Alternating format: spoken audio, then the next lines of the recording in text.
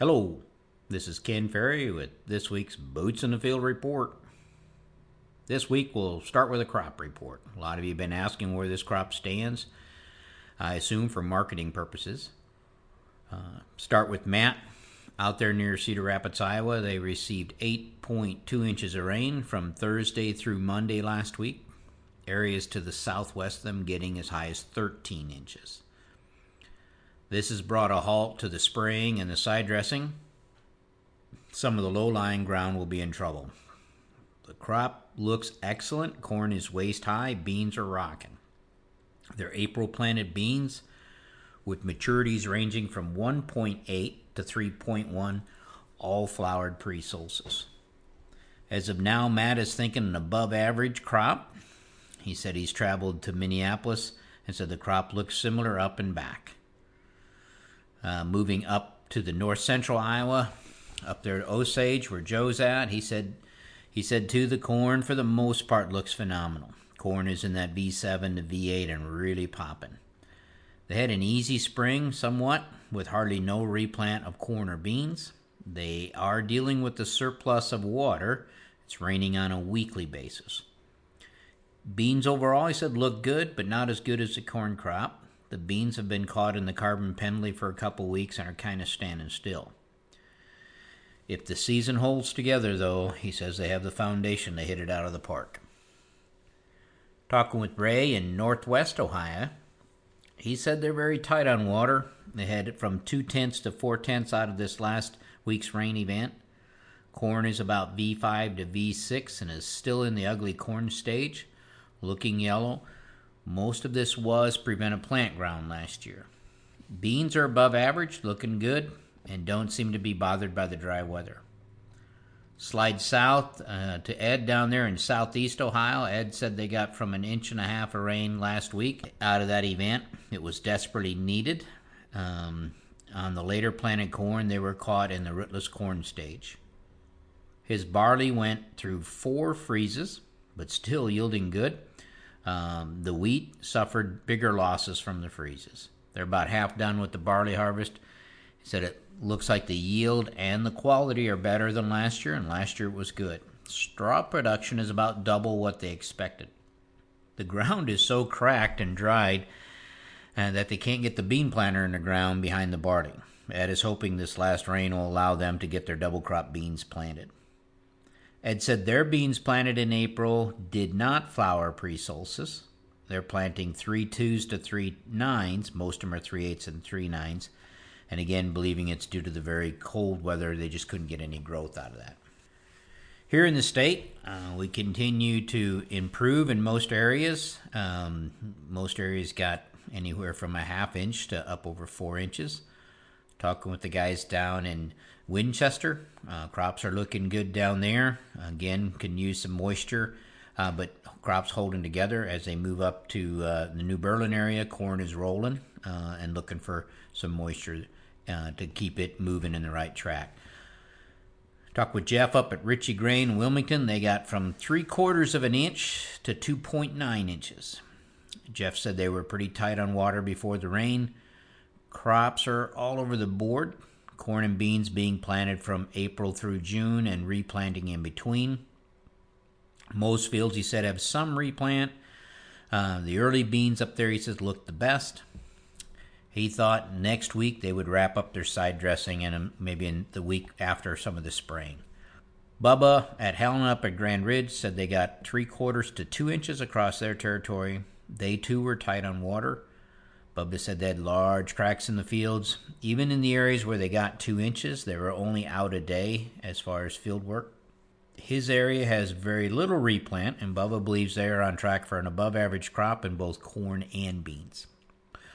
Mark over at Sunag, Tazewell County, said they got from 0.3 to 2 inches, but about 75% of his territory were more on the drier side. Mark says they need water. They're dealing with rootless corn, and they are cultivating some fields to offset it. 1.2 inches seems to be a pretty common rain amount throughout the state. This was a godsend on our later planted corn.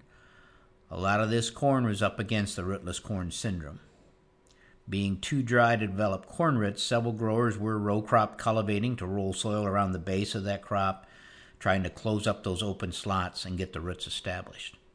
In many cases, it took two passes, one to break some loose soil loose and the next one to go faster and roll it around the plant.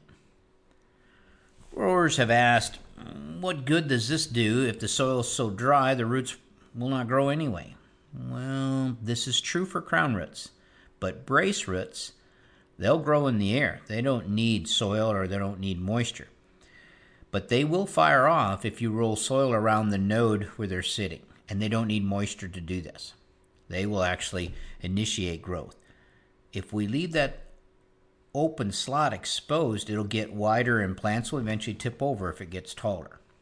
In some cases, guys have had some corn that's already tipped over. Unfortunately, it'll get covered up when you're cultivating it, but you need to do this to save the rest of the stand. A lot of guys wondering, how did we go from ideal planting to rootless corn so quick? That was a function of what you'd call June weather. High temperatures in the 90s plus, low humidity, and a constant breeze. ET rates are very high, pulling out all the surface moisture, which is not a problem if you have depth of root. Compaction issues, like wheel tracks, are showing up pretty strong with the corn rolling. A question that we got a lot was, how much has this rootless corn hurt the yield? Well, this depends on how much stress it brings to the corn. If it only got floppy, but does not show water stress, the damage is more cosmetic. If it rolled and turned a green, kind of ash color, ear girth is going to be reduced, especially if it's a G hybrid. If you received an inch of rain this past week, it probably has already fixed itself. Digging in some of these fields, they're putting on an inch of root per day. For our June planted corn, this was a high dollar rain. As I travel the state, while the crops are improving, it's still the good field that catches your eye. Most fields have some replant, poor stands, planted late, you name it. The crop now looks better from the road than it does out in the field, while earlier it looked bad from both the road and while you're out in the field. Got several calls about the yellowing in the beans and the stunting. This again is the carbon penalty playing out in the beans. The only problem, while you're stuck in the carbon penalty, they grow slow. They take longer to get to V4. Once they get to V4, they'll start to come out of it. Its effect on yield, really not significant.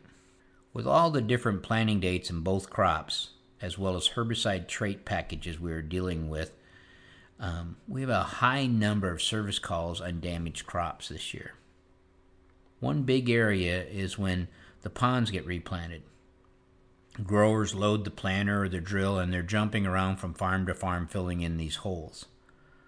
The problem is that they're not always matching up their herbicide traits. Extend and Enlist are not the same product.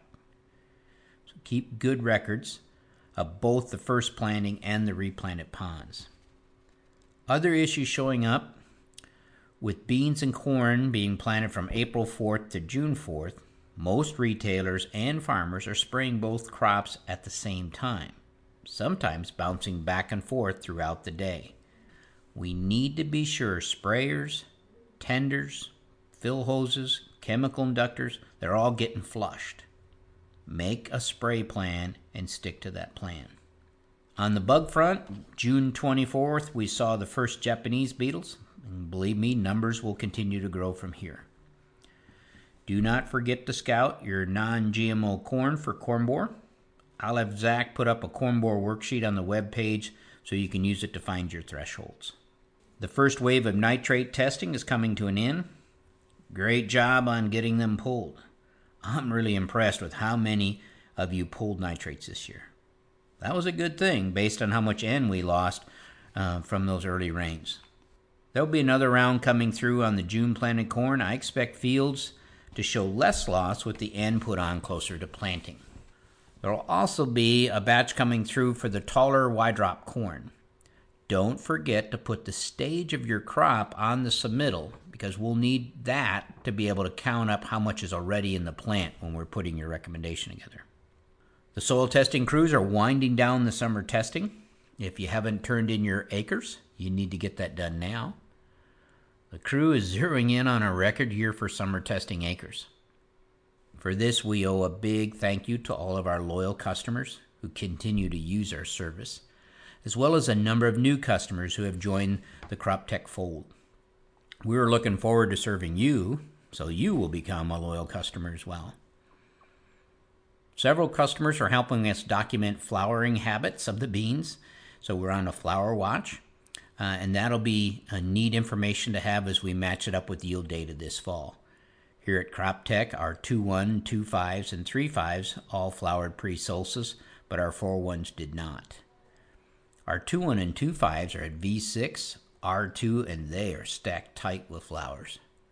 Our vertical till, strip till beans, they did flower pre-solstice. The same bean planted in no-till did not. I assume that again is a factor of cold soils.